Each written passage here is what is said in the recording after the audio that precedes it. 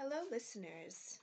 We're back with the Modernist Revival podcast after a brief winter hiatus to read a lecture today from French critical theorist Michel Foucault. This lecture, translated in French, the title is What is an Author, was originally delivered in French in 1969 to the French Society of Philosophy. The essay lecture is in partial response to an essay by philosopher Roland Barthes titled The Death of the Author. Together with Barthes, Foucault in this essay becomes one of the founding members of the post-structuralist movement in literary criticism and theory. In this essay, Foucault coins the phrase author function to describe a phenomenon that exists particularly in the Western imagination, whereby the author-creator figure comes to signify over and above it a text in and of itself. Throughout this truly brilliantly crafted lecture, Foucault demonstrates the inherently problematic nature of raising an author to what becomes essentially a godlike status. Ultimately, this lecture fits within Foucault's overarching philosophical and theoretical emphasis on biopolitics. As a relatively egalitarian-leaning, though not entirely Marxist project, the biopolitical movement and its thinkers tend to emphasize a kind of individual anonymity in favor of collective identity and action. This process of de-individuation can look a lot like conformity, and under the right or wrong regimes of power, that is precisely what it can and does become. Biopolitical thinkers, of whom Foucault is one of the original visionaries, work towards demonstrating the dangers of totalitarianism on both the right and the left. So that's just to give an idea of the bigger picture of Foucault's project. In terms of literary criticism, which is one field of interest for Foucault out of a vast array that he's concerned with, the lecture, What is an Author, works to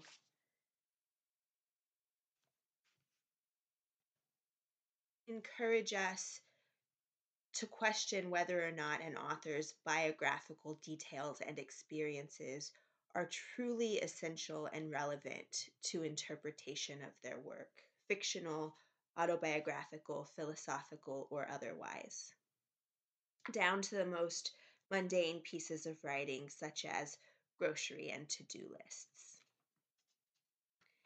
As a partial response to criticism Foucault received for his own theoretical explorations of epistemology in the order of things, Foucault offers up himself and certain points he makes in his writing to prove a point that the author as individual can often interrupt and supersede a pure discussion of thought and discursive thought in general. In this way, this lecture is incredibly performative. In some ways, Foucault is critiquing his own work to demonstrate the transformative power and impulse of critical theory. In other ways, he is equivocating for himself, essentially admitting that he too is only human and can make mistakes and have omissions in his writing. And then he works to fill in these so-called gaps in his epistemological foundation in and through the formulation of and exploration of the author function figure. Essentially, Foucault uses the author function to back up a defense of his explorations of Marx, where critics claimed he had not done a thorough enough job discussing Marx and other key thinkers in relation to egalitarian thought.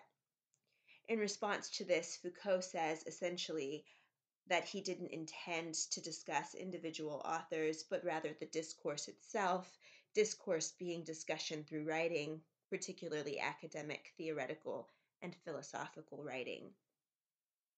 Foucault is a philosopher first and foremost, and ultimately his basis is in French existentialist thought. This philosophical and theoretical tradition comes naturally attached to very complex French vocabulary that doesn't always lend itself easily to French translation and even comprehension. So there are pockets of this essay that are pretty dense with academic jargon, and I'll work to unpack some of these moments as I'm reading. So I'll pause to offer some explanation at times that I think it might be useful for the audience, keeping in mind that not all of our listeners um, will be familiar with some of these terms. So, just to summarize briefly the overall thesis Foucault comes to, because I think it will help create a roadmap for understanding as I'm reading. Foucault is concerned with the relationship between an author and a text, specifically the manner in which a text apparently points to the figure of the author who is outside of the text, and yet somehow precedes and shapes interpretation of any given text. To arrive at this point, Foucault asks an iconic question: what does it matter who is speaking? In part, this question serves to encourage thought-provoking discussion about the material effects authorship and authorial presence has on any given work of literature. Ultimately, Foucault determines that the writing itself, or the discourse, is more important than the person doing the writing, the author. The author function is problematic for Foucault in that it interrupts and influences discourse in particular ways that are disruptive to true theoretical exploration and freedom of thought. This seems simple and basic enough, but there is actually much debate about this among literary and political theorists. In my classes at Cornell University, I teach this essay alongside The Yellow Wallpaper by Charlotte Perkins Gilman and Babylon Revisited by F. Scott Fitzgerald in order to demonstrate through the students' own initial interpretations of the stories the problematic nature of the author function. So, in a classroom setting, for either Charlotte Perkins Gilman or F. Scott Fitzgerald, students tend to bring to the table knowledge that Charlotte Perkins Gilman eventually killed herself and during her life was treated for depression with the rest cure, which happens to be the subject of The Yellow Wallpaper.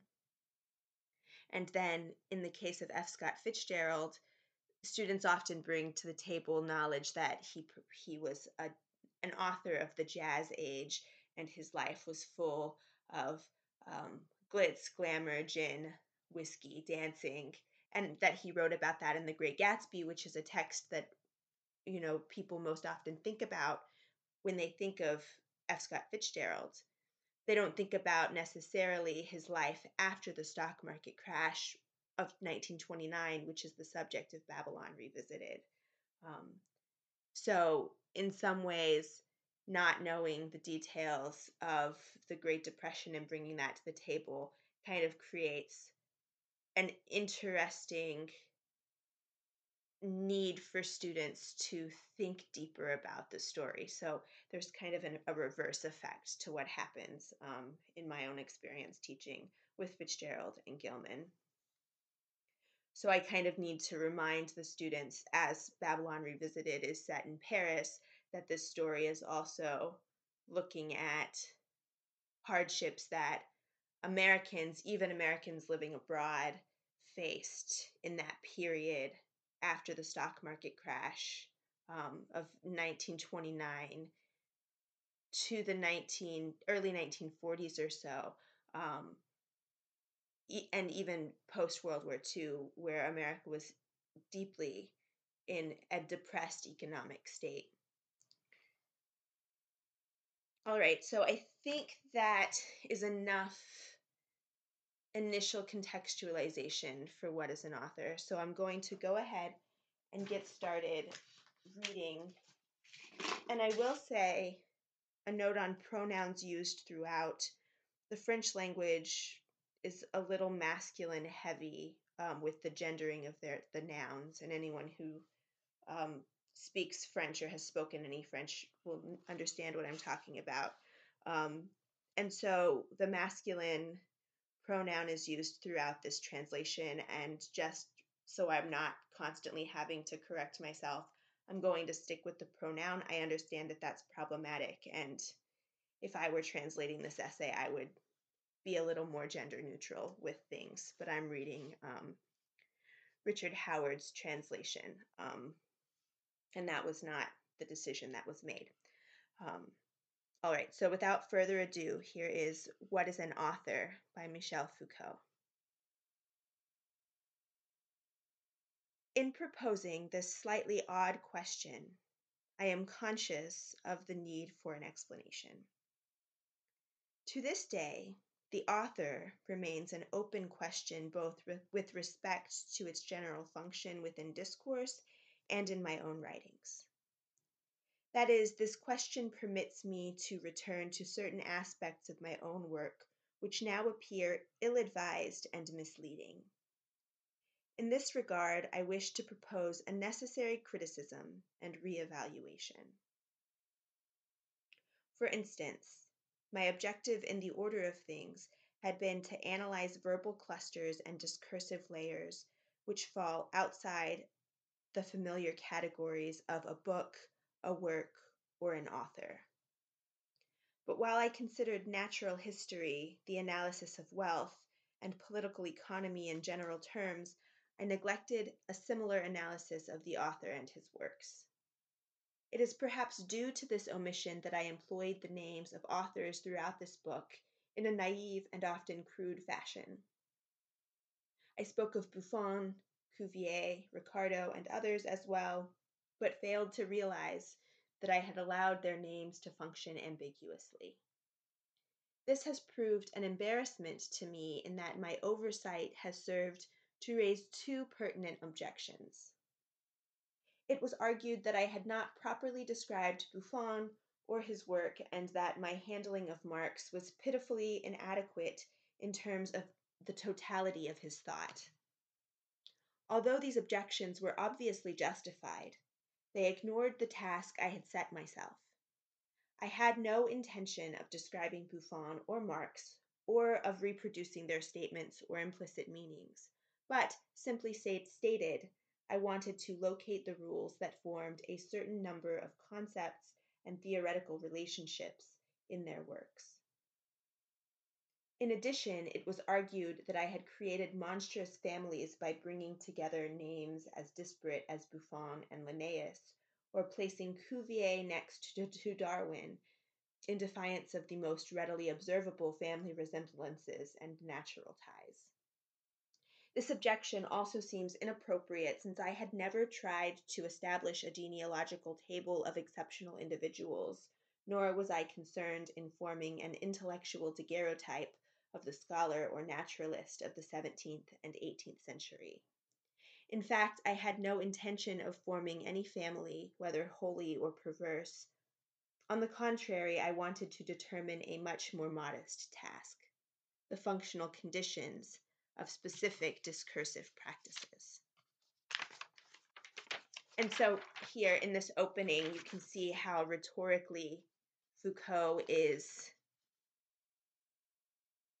saying, he's sort of equivocating for himself, right? He acknowledges the criticism he's received for his initial essays on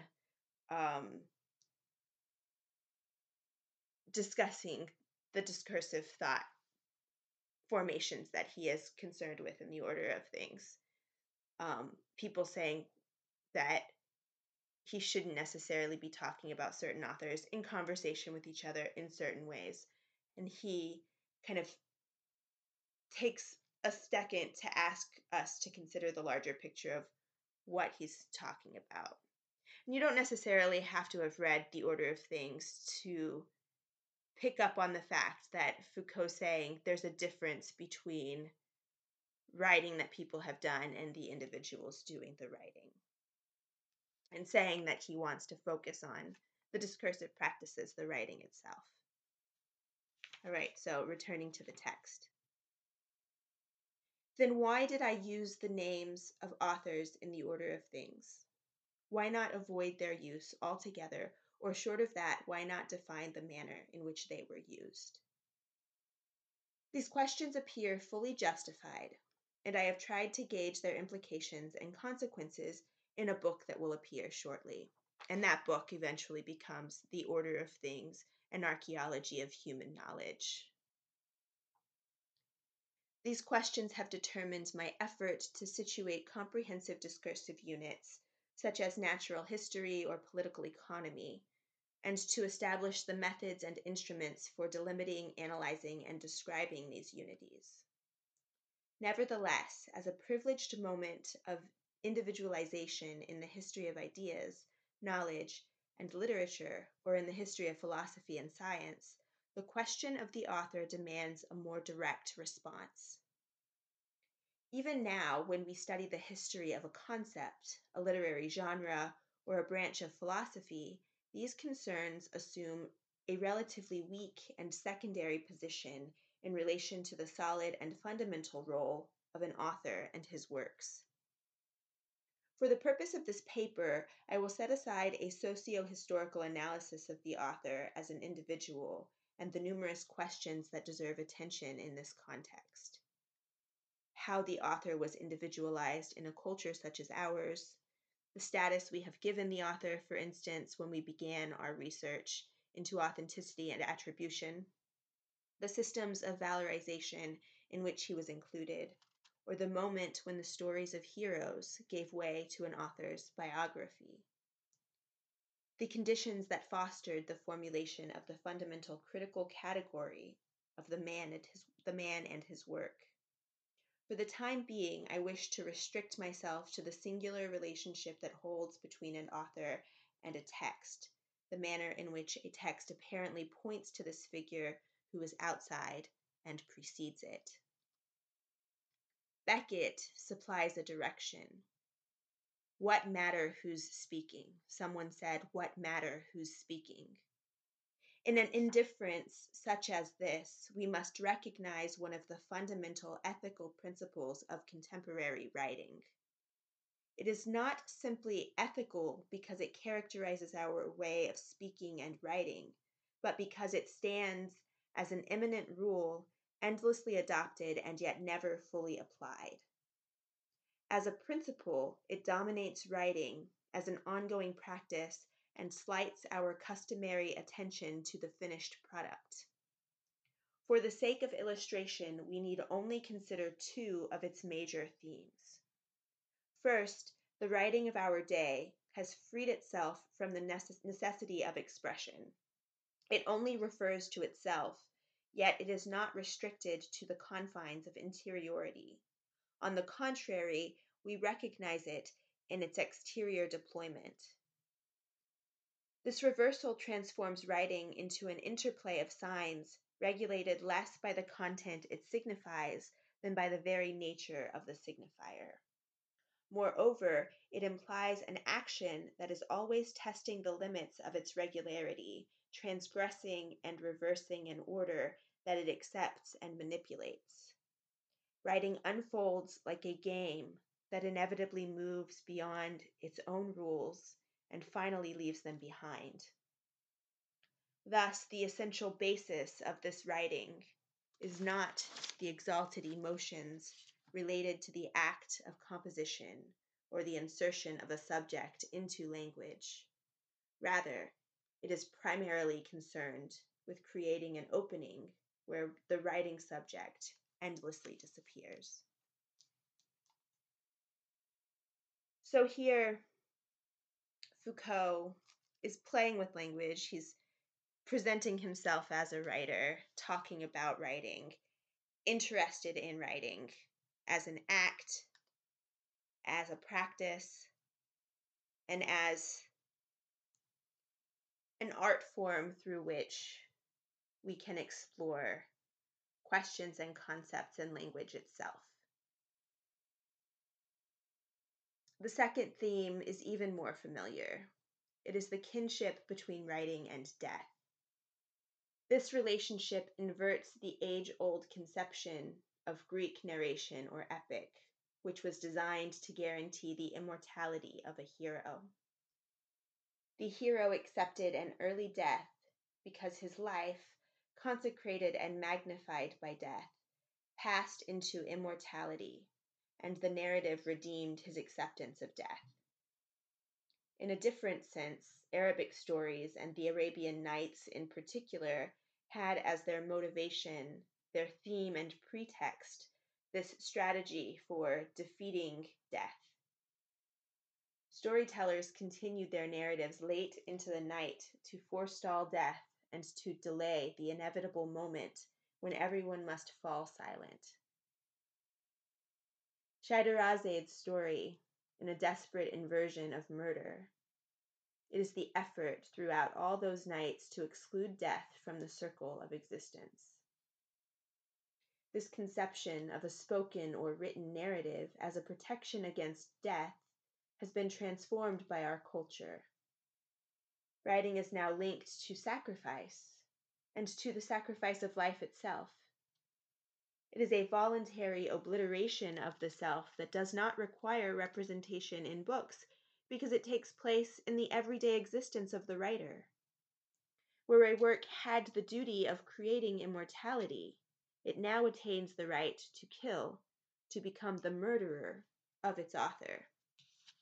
So Foucault is pinpointing a shift in the way we talk about writing. He's kind of critiquing the way that in popular culture we talk about writers and writing. He says, in the ancient times, writers were anonymous. The epics, Homer, the blind poet, Virgil, we don't know where their narratives began. The oral tradition presented authorship in a different way. And in the modern age, we see a shift to almost an obsession with the identity of the author and an attribution of authorship to texts, to what Foucault is saying, a detriment to looking at discourse as a whole. In some ways, I think this way of thinking about authorship is really helpful and influential. And in other ways, I think Foucault maybe takes it a little too far here. I think there's a happy medium that we can use particularly in my field as a literary critic and a social theorist who looks at the world and life through literature. I think there's a middle ground to be got at, but I use this essay to encourage students to not pay so much attention to the biographical details of an author when looking at a work of literature. Flaubert, Proust, and Kafka are obvious examples of this reversal, Foucault says. And I'm using as examples Gilman and Fitzgerald. In addition, we find the link between writing and death manifested in the total effacement of the individual characteristics of the writer. The quibbling and confrontations that a writer generates between himself and his text cancel out the signs of his particular individuality. If we wish to know the writer in our day, it will be through the singularity of his absence and in his link to death, which has transformed him into a victim of his own writing. While all of this is familiar in philosophy as in literary criticism, I am not certain that the consequences derived from the disappearance or death of the author have been fully explored or that the importance of this event has been appreciated. To be specific, it seems to me that the themes destined to replace the privileged position accorded to the author have merely served to arrest the possibility of genuine change.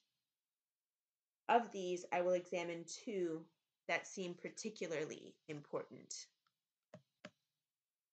To begin with, the thesis concerning a work. It has been understood that the task of criticism is not to reestablish the ties between an author and his work, or to reconstitute an author's thought and experience through his works, and further, that criticism should concern itself with the structures of a work, its architectonic forms, which are studied for their intrinsic and internal relationships. Yet what of a context that questions the concept of a work? What, in short, is the strange unit designated by the term work? What is necessary to its composition if a work is not something written by a person called an author? Difficulties arise on all sides if we raise the question in this way. If an individual is not an author, what are we to make of those things he has written or said, left among his papers or communicated to others? Is this not properly a work? What, for instance, were de Sade's papers before he was consecrated as an author? Little more, perhaps, than rolls of paper on which he endlessly unraveled his fantasies while in prison. Assuming that we are dealing with an author, is everything he wrote and said, everything he left behind, to be included in his work? This problem is both theoretical and practical. If we wish to publish the complete works of Nietzsche, for example, where do we draw the line? Certainly everything must be published, but can we agree on what everything means? We will, of course, include everything that Nietzsche himself published, along with the drafts of his works, his plans for aphorisms, his marginal notations and corrections, but what if, in a notebook filled with aphorisms, we find a reference, a reminder of an appointment, an address, or a laundry bill? Should this be included in his works? Why not? These practical considerations are endless once we consider how a work can be extracted from the millions of traces left by an individual after his death. Plainly, we lack a theory to encompass the questions generated by a work, and the empirical activity of those who naively undertake the publication of the complete works of an author often suffers from the absence of this framework. Yet more questions arise. Can we say that the Arabian Nights and Stromates of Clement of Alexandria, or the lives of Diogenes Laertes, constitute works? Such questions only begin to suggest the range of our difficulties, and if some have found it convenient to bypass the individuality of the writer or his status as an author, to concentrate on a work, they have failed to appreciate the equally problematic nature of the word work and the unity it designates. I think I butchered the pronunciation of some of the author names in that paragraph, and I'm sorry. But you get the point, right? So Foucault is saying, what is a work? What is an author in relation to their work? When the author has passed away and we're going through the archives, what are we to determine to be a work of literature, philosophy, etc.? Another thesis has detained us from taking full measure of the author's disappearance. It avoids confronting the specific event that makes it possible and, in subtle ways, continues to preserve the existence of the author. This is the notion of écriture. Strictly speaking, it should allow us not only to circumvent references to an author, but to situate his recent absence. The conception of écriture, as currently employed, is concerned with neither the act of writing nor the indications as symptoms or signs within a text of an author's meaning. Rather, it stands for a remarkably profound attempt to elaborate the conditions of any text, both the conditions of its spatial dispersion and its temporal deployment. It appears, however, that this concept, as currently employed, has merely transposed the empirical characteristics of an author to a transcendental anonymity. The extremely visible signs of the author's empirical activity are effaced to allow the play, in parallel or opposition, of religious and critical modes of characterization. In granting a primordial status to writing, do we not, in effect, simply reinscribe in transcendental terms the theological affirmations of its sacred origin or a critical belief in its creative nature? To say that writing, in terms of the particular history it made possible, is subjected to forgetfulness and repression, is this not to reintroduce in transcendental terms the religious principle of hidden meanings which require interpretation, and the critical assumption of implicit significations, silent purposes, and obscure contents which give rise to commentary? Finally, is not the conception of writing as absence a transposition into transcendental terms of the religious belief in a fixed and continuous tradition, or the aesthetic principle that proclaims the survival of the work as a kind of enigmatic supplement of the author beyond his own death? Foucault is playing a little bit here with concepts put in place by French existentialist Jean-Paul Sartre in his Transcendence of the Ego. So he's playing with the concept of total anonymity to a certain extent, existing as writing as something that is a thing that people participate in when they participate in discursive thought and write those thoughts down. And that individuation of the author creates a kind of mortality associated both with the writing and the author itself, whereby the author, in signifying in and for the text, becomes immortal through the literary text. And so he's gesturing to authors that we have immortalized, such as Nietzsche, Proust, the Marquis de Sade, to demonstrate practically how this has been done. And that he calls, and the French literary critics have called, écriture. This conception of écriture sustains the privileges of the author through the safeguard of the a priori. The play of representations that formed a particular image of the author is extended within a gray neutrality. The disappearance of the author, since Mallarmé, an event of our time, is held in check by the transcendental.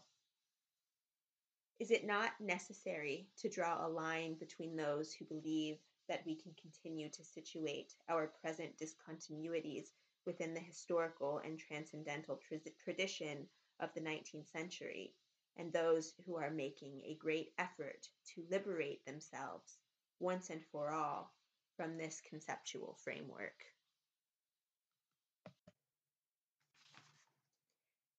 It is obviously insufficient to repeat empty slogans. The author has disappeared. God and man died a common death. Rather, we should re-examine the empty space left by the author's disappearance. We should attentively observe along its gaps and fault lines its new demarcations and the reapportionment of this void. We should await the fluid functions released by this disappearance. In this context, we can briefly consider the problems that arise in the use of an author's name. What is the name of an author? How does it function? Far from offering a solution, I will attempt to indicate some of the difficulties related to these questions. The name of an author poses all the problems related to the category of the proper name. Here I am referring to the work of John Searle, among others. Obviously not a pure and simple reference, the proper name, and the author's name as well, has other than indicative functions. It is more than a gesture, a finger pointed at someone.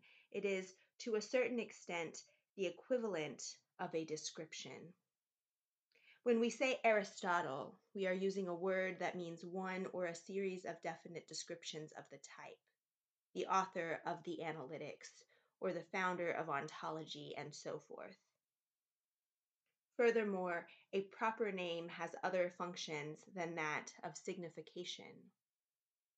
When we discover that Rimbaud has not written La Chasse Spirituelle, we cannot maintain that the meaning of the proper name or this author's name has been altered.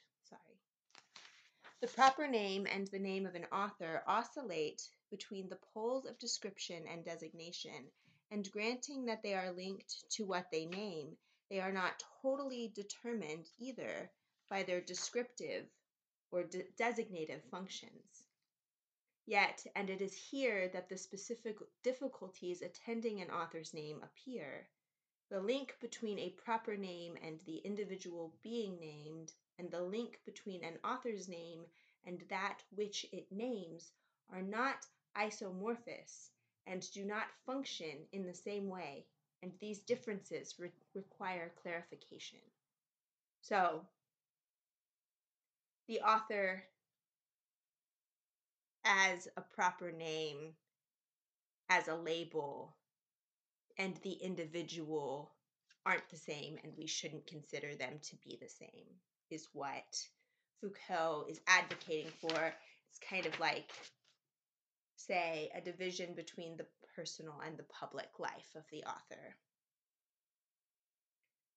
To learn, for example, that Pierre Dupont does not have blue eyes, does not live in Paris, and is not a doctor, does not invalidate the fact that the name Pierre Dupont continues to refer to the same person. There has been no modification of the designation that links the name to the person. With the name of an author, however, the problems are far more complex. The disclosure that Shakespeare was not born in the house that tourists now visit would not modify the functioning of the author's name, but if it were proved that he had not written the sonnets that we attribute to him, this would constitute a significant change and affect the manner in which the author's name functions. Moreover, if we establish that Shakespeare wrote Bacon's Organon, and that the same author was responsible for both the works of Shakespeare and those of Bacon, we would have introduced a third type of alteration which completely modifies the functioning of the author's name. Consequently, the name of an author is not precisely a proper name among others. So you can see what Foucault is getting at here with these examples, right? The name of an author, when it is an author and not just an individual, comes attached to a body of work that we attribute to that author, and then the author somehow becomes that body of work because of its influence, its impact on discourse. Many other factors sustain this paradoxical singularity of the name of an author. It is altogether different to maintain that Pierre Dupont does not exist, and that Homer or Hermes Trismegistes have never existed. I butcher author names, I'm sorry. While the first negation merely implies that there is no one by the name of Pierre Dupont, the second indicates that several individuals have been referred to by one name, or that the real author possessed none of the traits traditionally associated with Homer or Hermes. Neither is it the same thing to say that Jacques Durand nor Pierre Dupont is the real name of X, and that Stendhal's name was Henri Bael.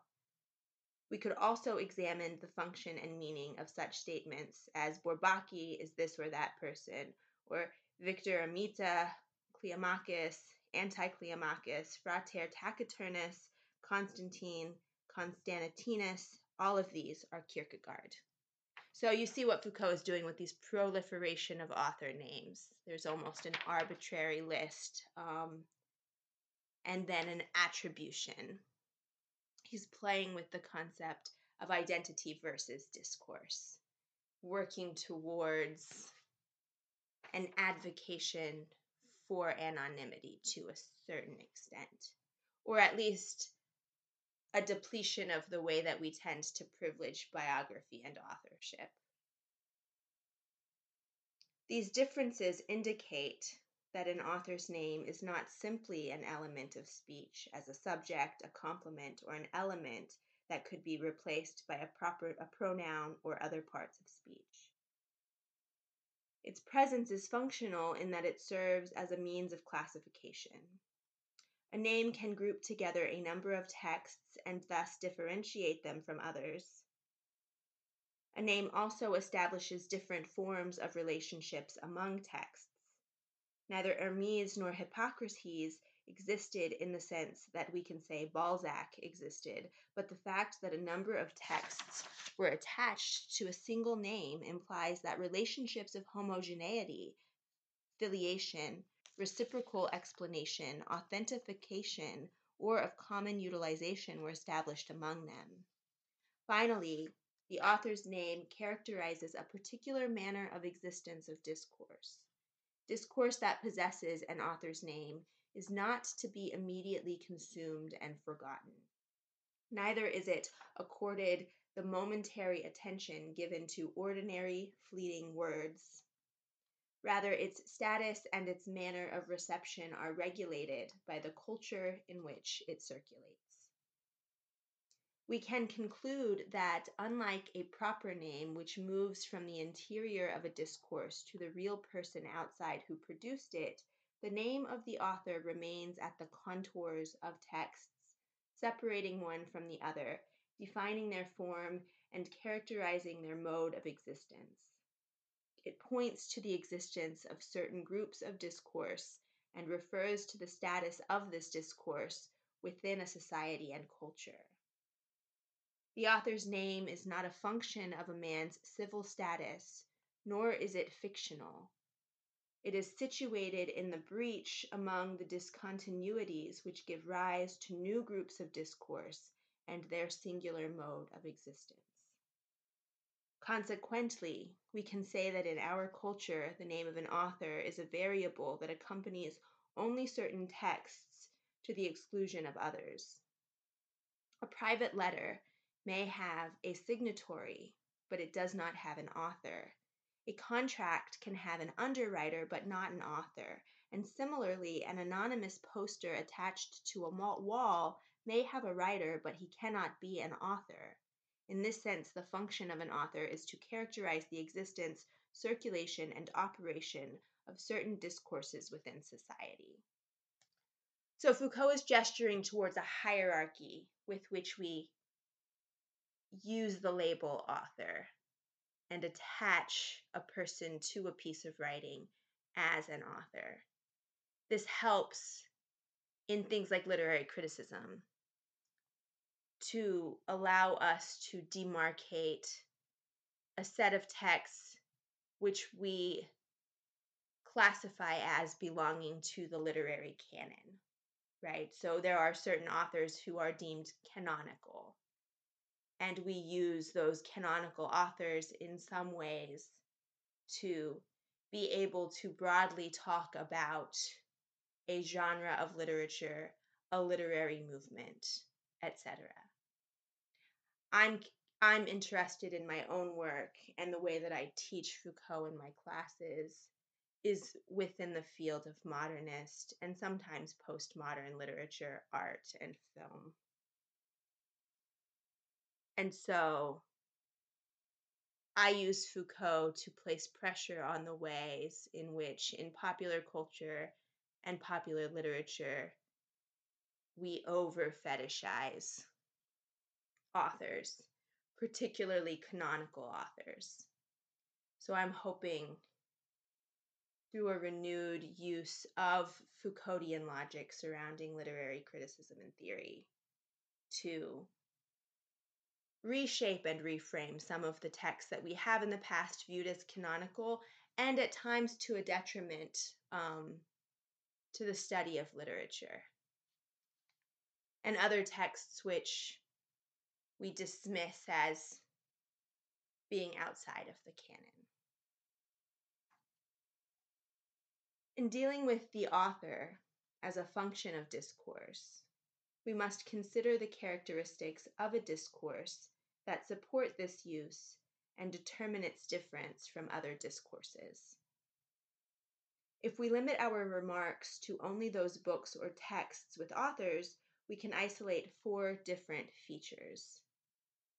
First, they are objects of appropriation. The form of property they have become is of a particular type whose legal codification was accomplished some years ago.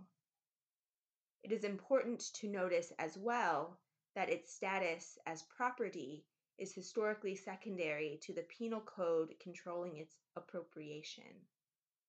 Speeches and books were assigned real authors other than mythical or important religious figures only when the author became subject to punishment and to the extent that his discourse was considered transgressive. In our culture, undoubtedly in others as well, discourse was not originally a thing, a product, or a possession, but an action situated in a bipolar field of sacred and profane, lawful and unlawful, religious and blasphemous. It was a gesture charged with risks long before it became a possession caught in a circuit of property values. So Foucault is designating the history of individuation of authorship with the history of suppression of public writing and public speech acts. Foucault is always concerned with figures like the Marquis de Sade, who was arrested for indecency and whose writings have formed the basis of sadomasochism in literature and art in a lot of ways. He, along with Leopold von Sacher-Masoch, form the sort of origins of that genre of writing. It was a gesture charged with risks long before it became a possession caught in a circuity of property and values. But it was at the moment when a system of ownership and strict copyright rules were established toward the end of the 18th and beginning of the 19th century that the transgressive properties always intrinsic to the act of writing became the forceful imperative of literature. I copyright this material. I claim ownership of this material, however scandalous. It is always going to be attached to my name. If it is to be made public in print, if it is to be shared as writing and thought should be shared, I must assert that I am the author. It is as if the author, at the moment he was accepted into the social order of property which governs our culture, was compensating for his new status by reviving the older bipolar field of discourse in a systematic practice of transgression, and by restoring the danger of writing, which, on another side, had been conferred the benefits of property. Secondly, the author function is not universal or constant in all discourse. Even within our civilization, the same types of texts have not always required authors. There was a time when those texts which we now call literary, stories, folk tales, epics, and tragedies, etc., were accepted, circulated, and valorized without any question about the identity of their author.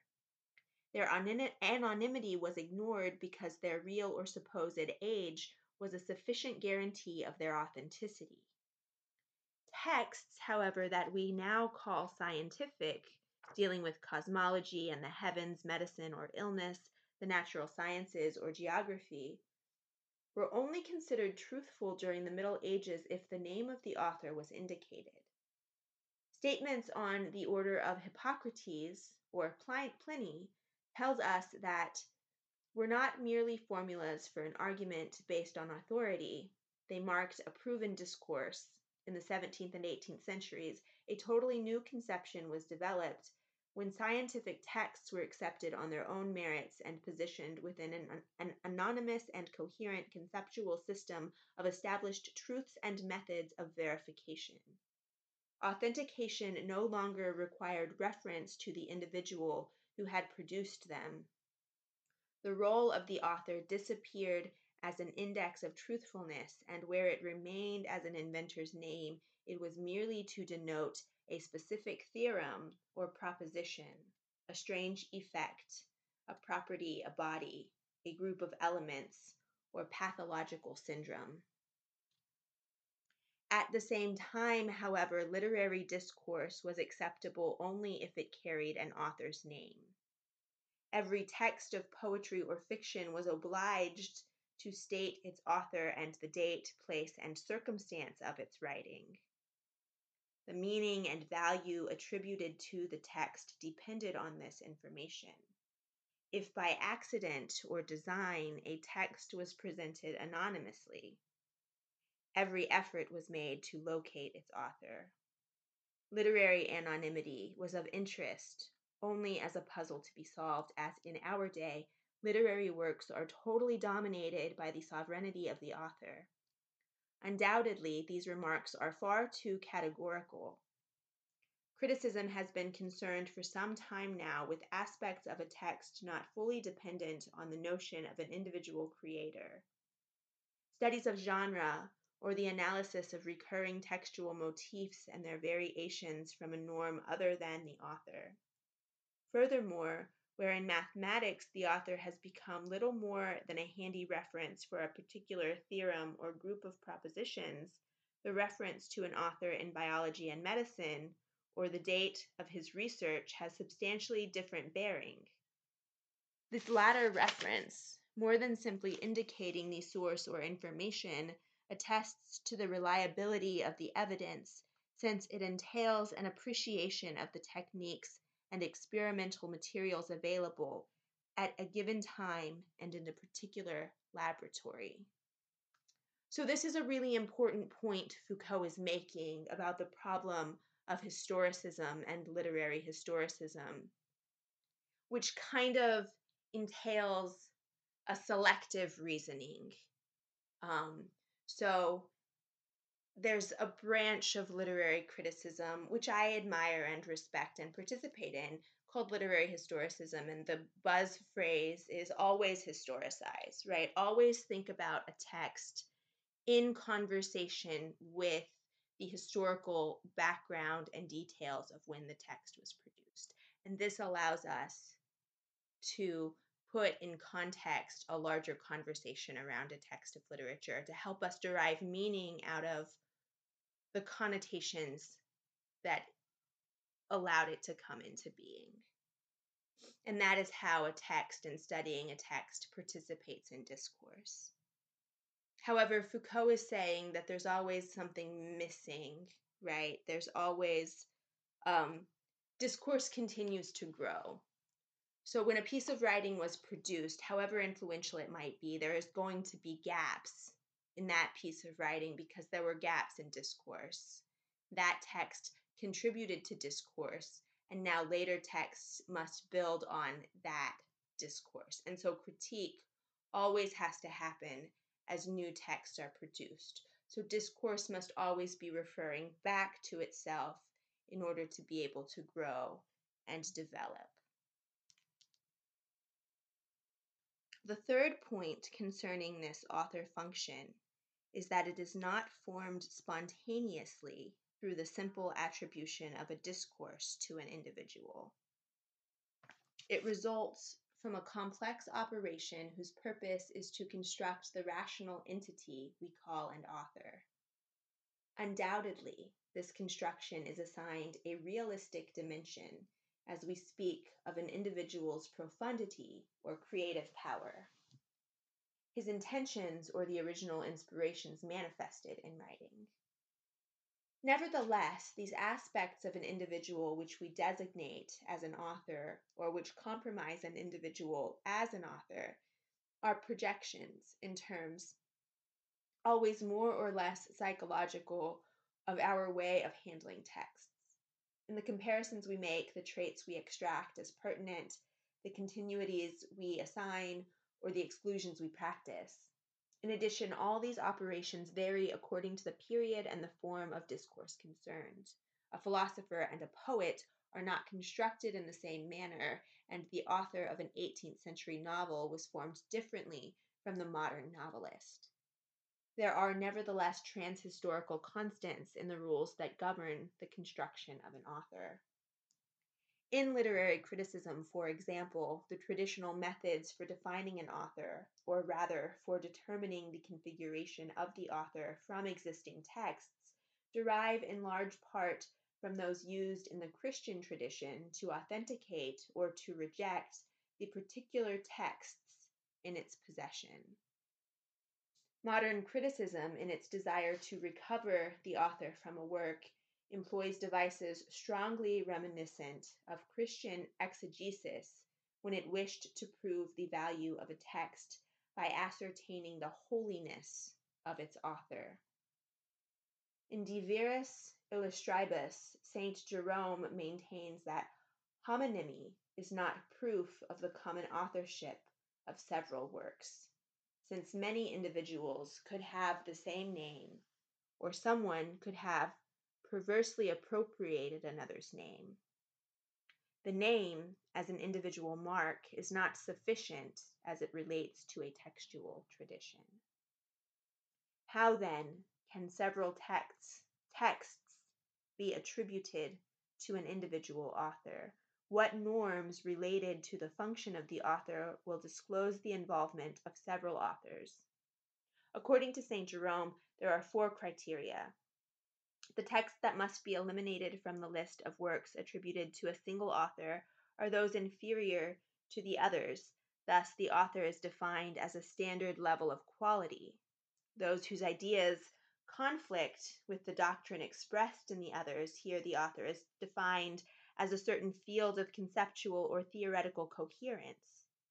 Those written in a different style and containing words and phrases not ordinarily found in the other works, where the author is seen as a stylistic uniformity.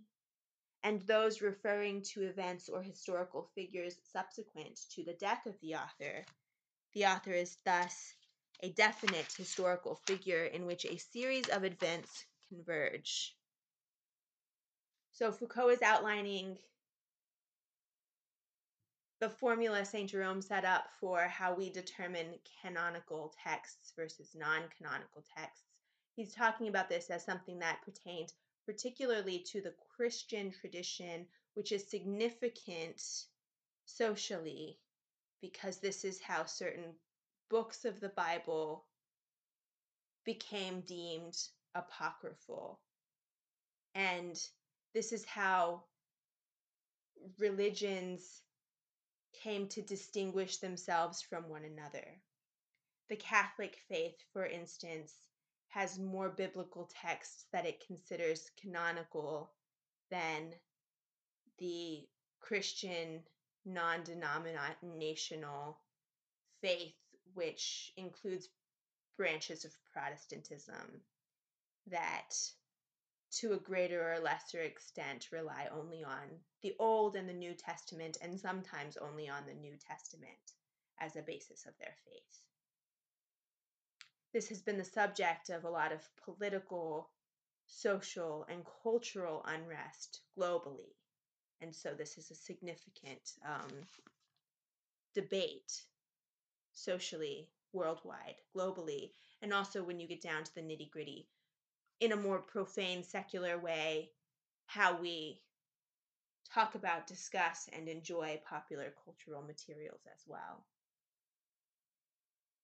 Although modern criticism does not appear to have these same suspicions concerning authentication, its strategies for defining the author present striking similarities. The author explains the presence of certain events within a text, as well as their transformations, distortions, and their various modifications. And this through an author's biography or by reference to his particular point of view in the analysis of his social preferences and his position within a class, or by delineating his fundamental objectives. The author also constitutes a principle of unity in writing, where any unevenness of production is ascribed to changes caused by evolution, maturation, or outside influence. In addition, the author serves to neutralize the contradictions that are found in a series of texts. Governing this function is the belief that there must be, at a particular level of an author's thought, of his conscious or unconscious desire, a point where contradictions are resolved, where the incompatible elements can be shown to relate to one another or to cohere around a fundamental and originating contradiction. Finally, the author is a particular source of expression who, in more or less finished forms, is manifested equally well and with similar validity in a text, in letters, fragments, drafts, and so forth. Thus, even while St. Jerome's four principles of authenticity might seem largely inadequate to modern critics, they nevertheless define the critical modalities now used to display the functions of the author. However, it would be false to consider the function of the author as a pure and simple reconstruction after the fact of a text given as passive material, since a text always bears a number of signs that refer to the author. Well known to grammarians, these textual signs are personal pronouns, adverbs of time and place, and the conjugation of verbs. But it is important to note that these elements have a different bearing on texts with an author and those without one. In the latter, these shifters refer to a real speaker and to an actual dietic situation, with certain exceptions, such as the case of indirect speech in the first person. When discourse is linked to an author, however, the role of shifters is more complex and variable. It is well known that in a novel narrated in the first person, neither the first person pronoun, the present indicative tense, nor, for that matter, its signs of localization refer directly to the writer, either to the time when he wrote or the specific act of writing. Rather, they stand for a second self, whose similarity to the author is never fixed and undergoes considerable alteration within the course of a single book. It would be as false to seek the author in relation to the actual writer as to the fictional narrator. The author function arises out of their scission, in the division and distance of the two. One might object that this phenomenon only applies to novels or poetry, to a context of quasi-discourse, but in fact all discourse that supports this author function is characterized by this plurality of egos. In a mathematical treatise, the ego who indicates the circumstances of composition in the preface is not identical either in terms of his position or his function to the I who concludes a demonstration within the body of text. So I said early on that this essay is steeped in the existentialist tradition of Jean-Paul Sartre. And so here, Foucault is talking about the author the way that Sartre talks about the self as something that is ever changing, always gaining new experiences, shifting day to day, never the same at each moment, because discourse always grows, and so authorship always evolves. The former implies a unique individual who, at a given time and place, succeeded in completing a project, the stagnate author, whereas the latter indicates an instance and plan of demonstration that anyone could perform, provided the same set of axioms, preliminary operations, and an identical set of symbols were used. So, when you think of the author as evolutionary, anonymity, and proliferating possibility result. And Foucault thinks that's a better way. Well, it's hard to make that kind of valorizing statement, but it's in favor of the latter.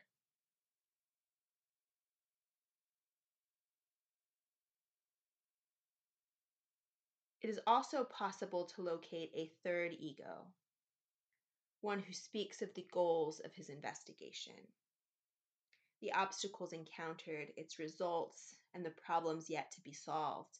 And this I would function in the field of existing or future mathematical discourses. So, one way to think of this, and existentialism is credited with also being the basis for psychoanalysis. So, this is kind of like an id, ego, and superego of authorship to these three levels of authorship. And again, Sartre is the one that sort of starts this conversation back in his Transcendence of the Ego, and I don't have notes on that text in front of me, so I couldn't tell you when it was originally written off the top of my head. We are not dealing with a system of dependencies where a first and essential use of the I is reduplicated as a kind of fiction by the other two. On the contrary, the author function in such discourses operates so as to effect the simultaneous dispersion of the three egos. Further elaboration would, of course, disclose other characteristics of the author function, but I have limited myself to the four that seemed the most obvious and important. They can be summarized in the following manner. The author function is tied to the legal and institutional systems that circumscribe, determine, and articulate the realm of discourses, universities and institutions that produce knowledge. So this is an epistemological level. It does not operate in a uniform manner in all discourses at all times and in any given culture. It is not defined by the spontaneous attribution of a text to its creator, but through a series of precise and complex procedures. It does not refer purely and simply to an actual individual insofar as it simultaneously gives rise to a variety of egos and to a series of subjective positions that individuals of any class may come to occupy. Anyone can write. Anyone can participate in authorship. Anyone can produce discourse, Foucault says. And so that is why, to keep discourse pure, authorship would rather be anonymous, right?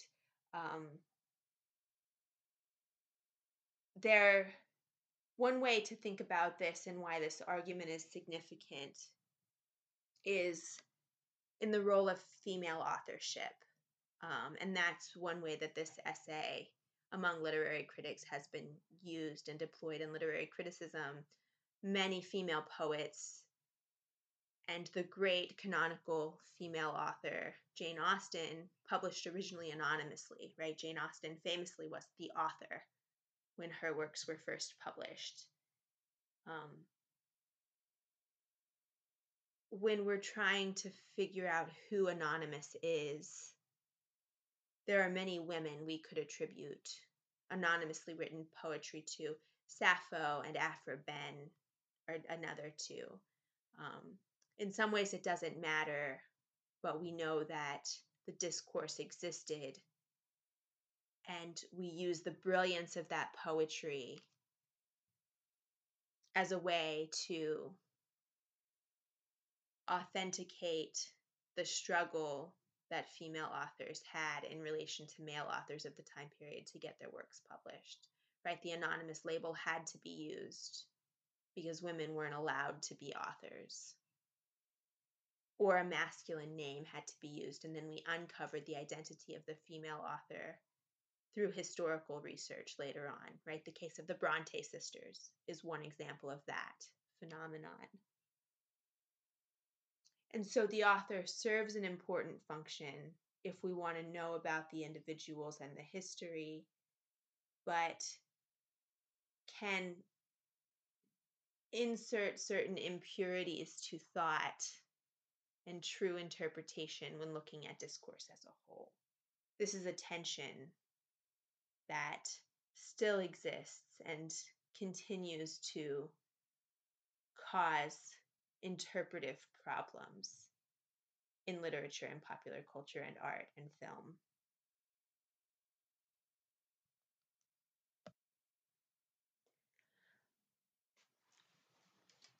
I am aware that until now, I have kept my subject within unjustifiable limits. I should also have spoken of the author function in painting, music, technical fields, and so forth. Admitting that my analysis is restricted to the domain of discourse, it seems that I have given the term author an excessively narrow meaning. I have discussed the author only in the limited sense of a person to whom the production of a text, a book, or a work can be legitimately attributed. However, it is obvious that even within the realm of discourse, a person can be the author of much more than a book, of a theory, for instance, of a tradition or a discipline within which new books and authors can proliferate. For convenience, we could say that such authors occupy a transdiscursive position. So this is a defense for the need for something like a canon. Someone who was the father or mother of something, the founding members of a literary tradition. We say that Woolf helped to found literary modernism, for example, because of her role having founded the Hogarth Press. She became one of the most influential figures in the modernist era due to her position in the print public sphere. Homer, Aristotle, and the Church Fathers played this role, as did the first mathematicians and the originators of the Hippocratic tradition. This type of author is surely as old as our civilization. But I believe that the 19th century in Europe produced a single type of author who should not be confused with great literary authors or the authors of canonical religious texts and the founders of the sciences. Somewhat arbitrarily, we might call them initiators of discursive practices. The distinctive contribution of these authors is that they produced not only their own work, but the possibility and the rules of formation of other texts.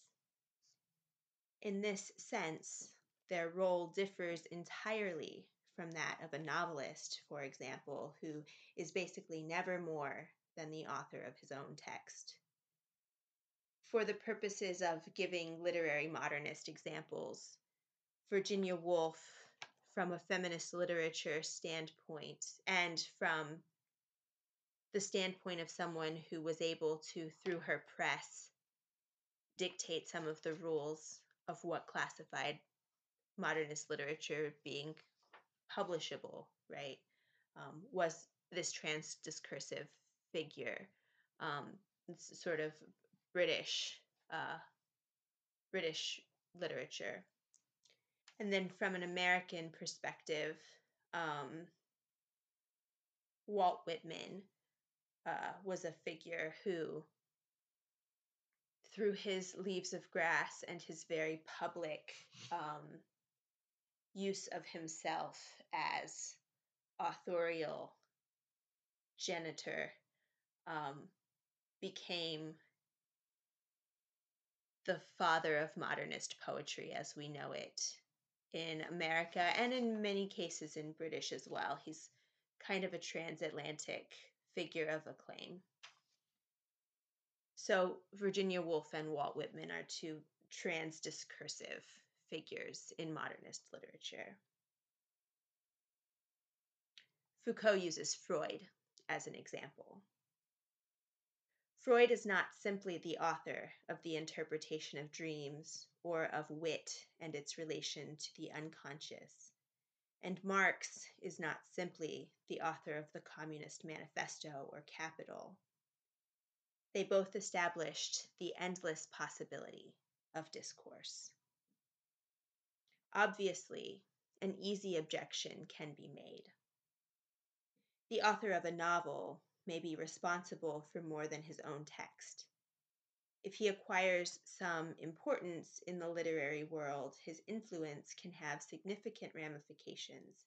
To take a very simple example, one could say that Anne Radcliffe did not simply write The Mysteries of Udolpho and a few other novels, but also made possible the appearance of Gothic romances at the beginning of the 19th century. To this extent, her function as an author exceeds the limits of her work. However, this objection can be answered by the fact that the possibilities disclosed by the initiators of discursive practices, using the examples of Marx and Freud, whom I believe to be the first and the most important, are significantly different from those suggested by novelists. The novels of Anne Radcliffe put into circulation a certain number of resemblances and analogies patterned on her work. Various characteristic signs, figures, relationships, and structures that could be integrated into other books. In short, to say that Anne Radcliffe created the Gothic romance means that there are certain elements common to her works and to the 19th century Gothic romance. The heroine ruined by her own innocence, the secret fortress that functions as a counter city, the outlaw hero who swears revenge on the world that has cursed him, etc. On the other hand, Marx and Freud, as initiators of discursive practices, not only made possible a certain number of analogies that could be adopted by future texts, but, as importantly, they also made possible a certain number of differences. They cleared a space for the introduction of elements other than their own, which nevertheless remain within the field of discourse they initiated. In saying that Freud founded psychoanalysis, we do not simply mean that the concept of libido or the techniques of dream analysis reappear in the writings of Carl Abraham or Melanie Klein, but that he made possible a certain number of differences with respect to his books, concepts, and hypotheses, which all arise out of psychoanalytic discourse. Is this not the case, however, with the founder of any new science or of any author who successfully transforms an existing science? After all, Galileo is indirectly responsible for the texts of physics who mechanically applied the laws he formulated, in addition to having paved the way for the production of statements far different from his own. If Cuvier is the founder of biology and Saussure of linguistics, it is not because they were imitated or that an organic concept or a theory of the sign was uncritically integrated into new texts, but because Cuvier, to a certain extent, made possible a theory of evolution diametrically opposed to his own system, and because Saussure made possible a generative grammar radically different from his own structural analysis. Superficially, then, the initiation of discursive practices appears similar to the founding of any scientific endeavor. But I believe there is a fundamental difference. In a scientific program, the founding act is on an equal footing with its future transformations. It is merely one among the many modifications that it makes possible. This interdependence can take several forms. In the future development of a science, the founding act may appear as little more than a single instance of a more general phenomenon that has been discovered. It might be questioned in retrospect for being too intuitive or empirical, and submitted to the rigors of new theoretical operations in order to situate it in a formal domain. Finally, it might be thought a hasty generalization whose validity should be restricted. In other words, the founding act of a science can always be rechanneled through the machinery of transformations it has instituted.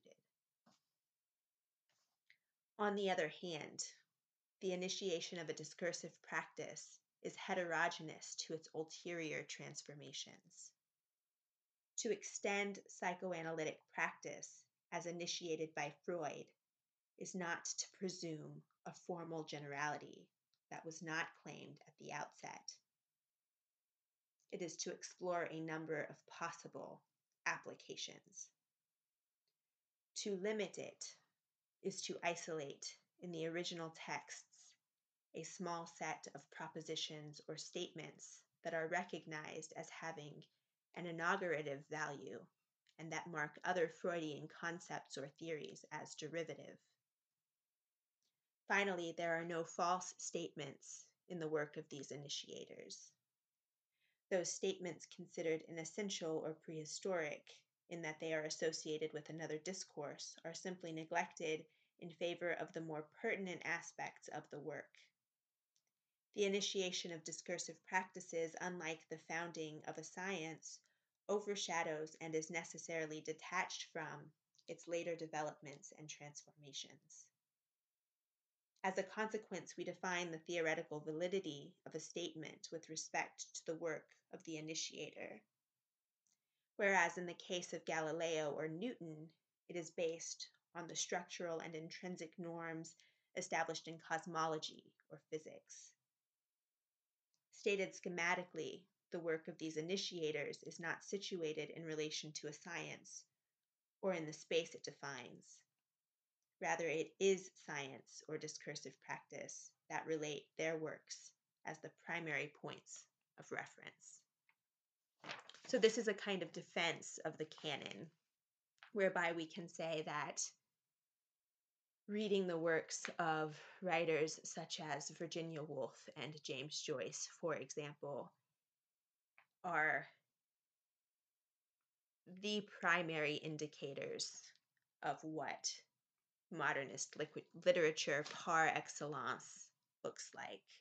On the American side of things, we have Walt Whitman, we have F. Scott Fitzgerald, Charlotte Perkins Gilman, I would say, as a canonical modernist founding member on the American side.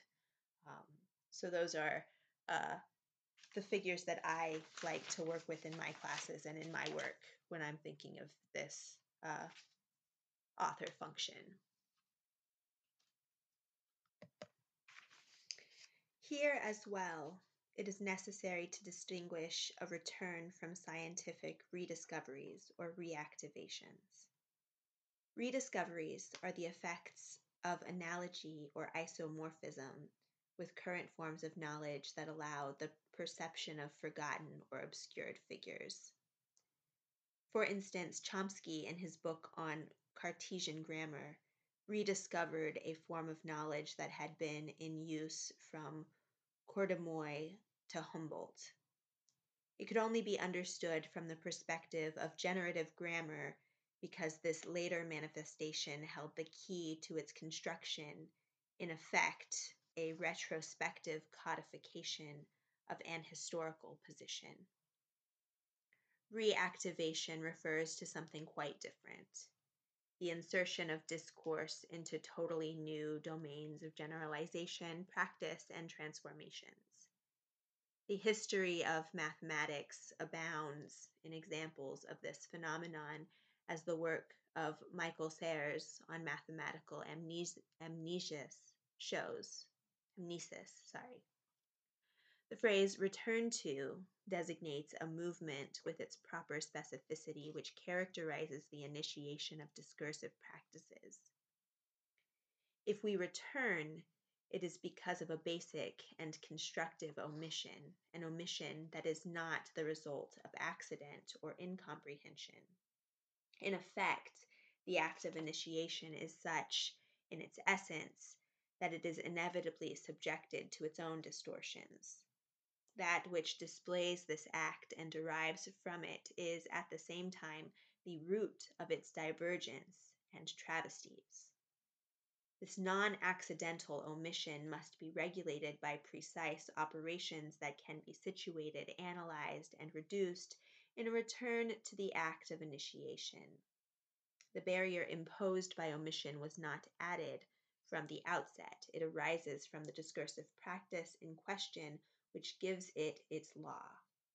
Both the cause of the barrier and the means for its removal, this omission, also responsible for the obstacles that prevent returning to the act of initiation, can only be resolved by a return. In addition, it is always a return to a text in itself, specifically to a primary and unadorned text with particular attention to those things registered in the interstices of the text, its gaps and absences. We return to those empty spaces that have been masked by omission or concealed in a false and misleading plenitude. In these rediscoveries of an essential lack, we find the oscillation of two characteristic responses. This point was made. You can't help seeing it if you know how to read. Or inversely, no, that point is not made in any of the printed words in the text, but it is expressed through the words in their relationship and in the distance that separates them. It follows naturally that this return, which is a part of the discursive mechanism, constantly introduces modifications, and that the return to a text is not a historical supplement that would come to fix itself upon the primary discursivity and redouble it in the form of an ornament which, after all, is not essential. Rather, it is an effective and necessary means of transforming discursive practice. A study of Galileo's works could alter our knowledge of the history, but not the science, of mechanics, whereas a re-examination of the books of Freud or Marx can transform our understanding of psychoanalysis or Marxism. So, Foucault here is talking about interpretation in terms of the dangers of tradition or the dangers of relying on traditional interpretations, saying that discourse can and should change over time. So, in literary discourse, this essay has been used to push back on the canon, to introduce new authors who we could identify as fitting into that canon, and rightly so. But one way that I think this essay could and should be used is to encourage deeper considerations of pre-canonical texts and already canonical authors that examine the gaps within those writers so that we might enhance and further our thinking about those authors, specifically related to their continued impact and influence on the genres they are transdiscursive authors of, and the fields, the science of literary criticism as a whole. And what I love about this essay is how Foucault breaks this down in a very scientific way. He talks about a discursive science behind critical interpretation of a discursive text. And that really is what literary theory and criticism and close reading of literary material is all about.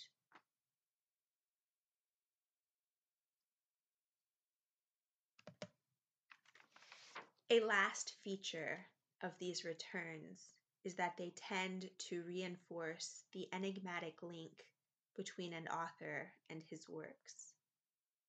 A text has an inaugurative value precisely because it is the work of a particular author, and our returns are conditioned by this knowledge. The rediscovery of an unknown text by Newton or Cantor will not modify classical cosmology or group theory. At most, it will change our appreciation of their historical genesis.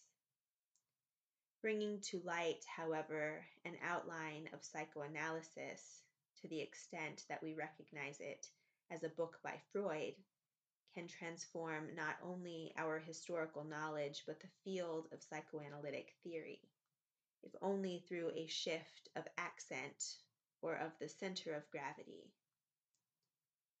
These returns, an important component of discursive practices, form a relationship between fundamental and mediate authors, which is not identical to that which links an ordinary text to its immediate author.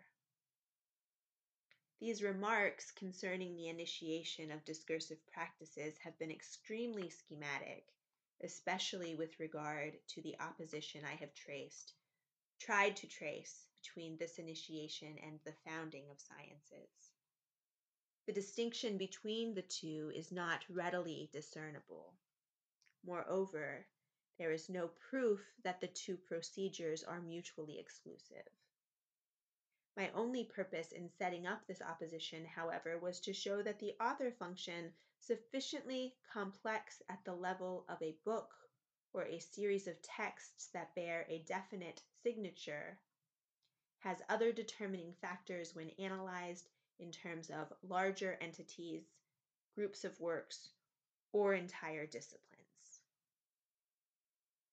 Unfortunately, there is a decided absence of positive propositions in this essay as it applies to analytic procedures or directions for future research. But I ought at least to give the reasons why I attach such importance to a continuation of this work. Developing a similar analysis could provide the basis for a typology of discourse. A typology of this sort cannot be adequately understood in relation to the grammatical features, formal structures, and objects of discourse because there undoubtedly exist specific discursive properties or relationships that are irreducible to the rules of grammar and logic and to the laws that govern objects. These properties require investigation if we hope to distinguish the larger categories of discourse. The different forms of relationships or non-relationships that an author can assume are evidently one of these discursive properties. So here Foucault is saying, again, he loves to equivocate for himself in his writing to leave room for future research both by himself and others. I see this principle.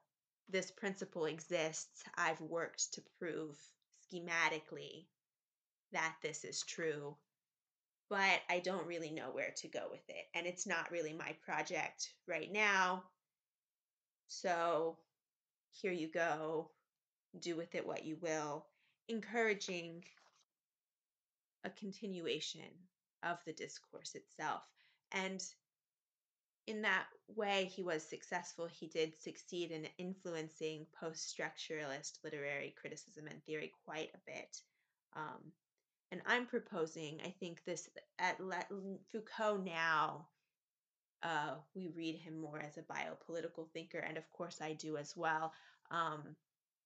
But we discount this essay, I think, unfortunately, in certain fields.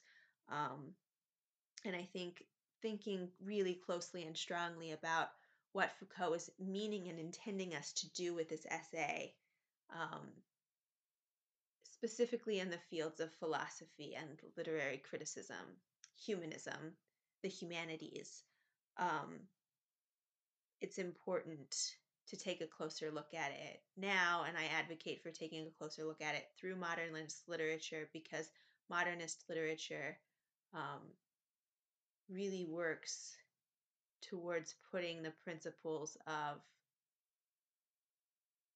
philosophical humanism to practice in the way that they display uh, the human condition in writing. This form of investigation might also permit the introduction of an historical analysis of discourse.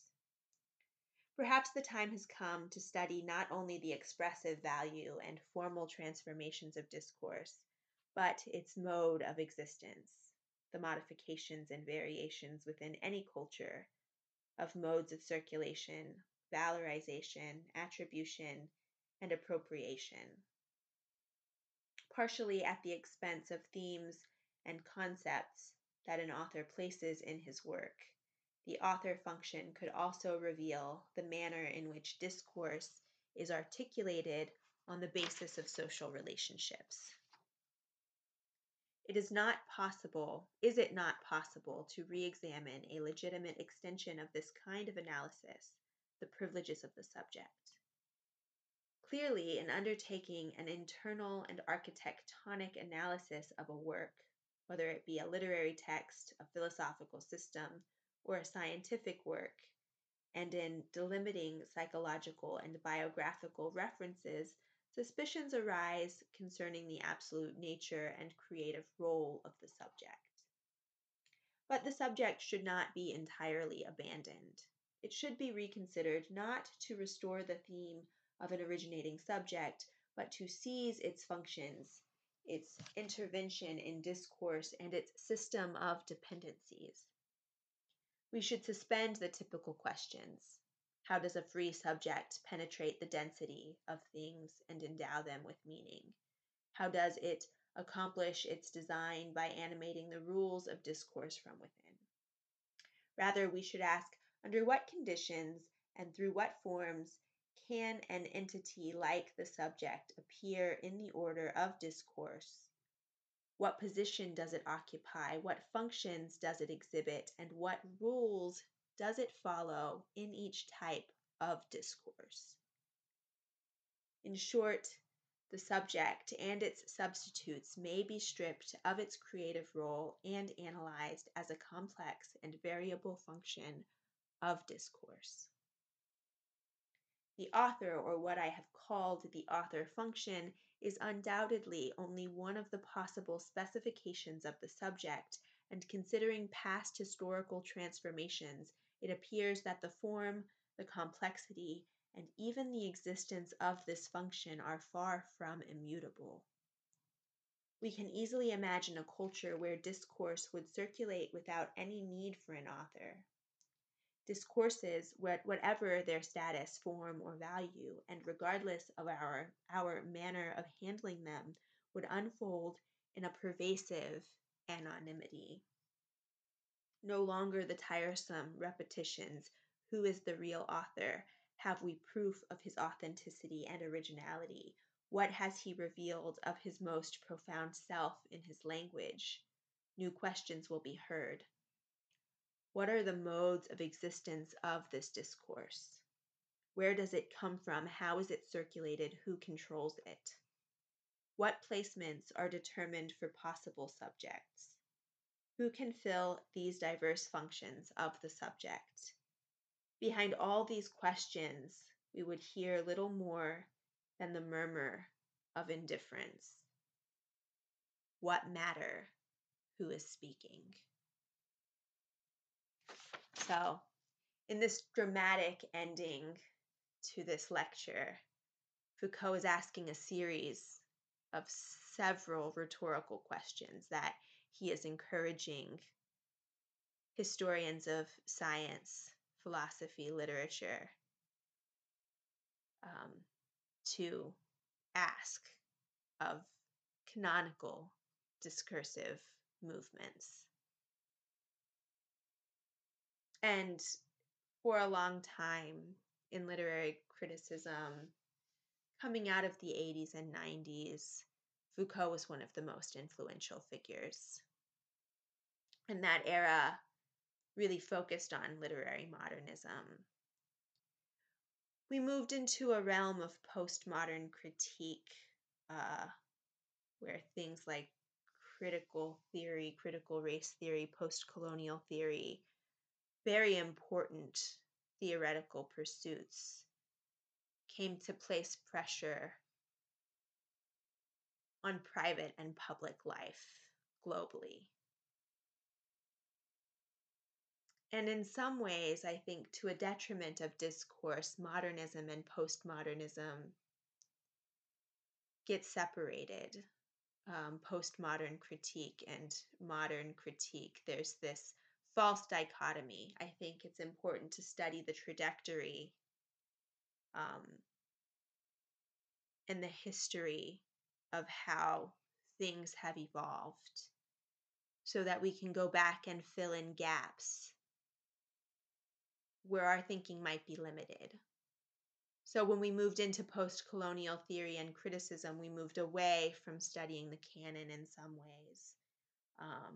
And I propose a movement back, a re-examination of the canon to look for gaps, to reevaluate our thinking.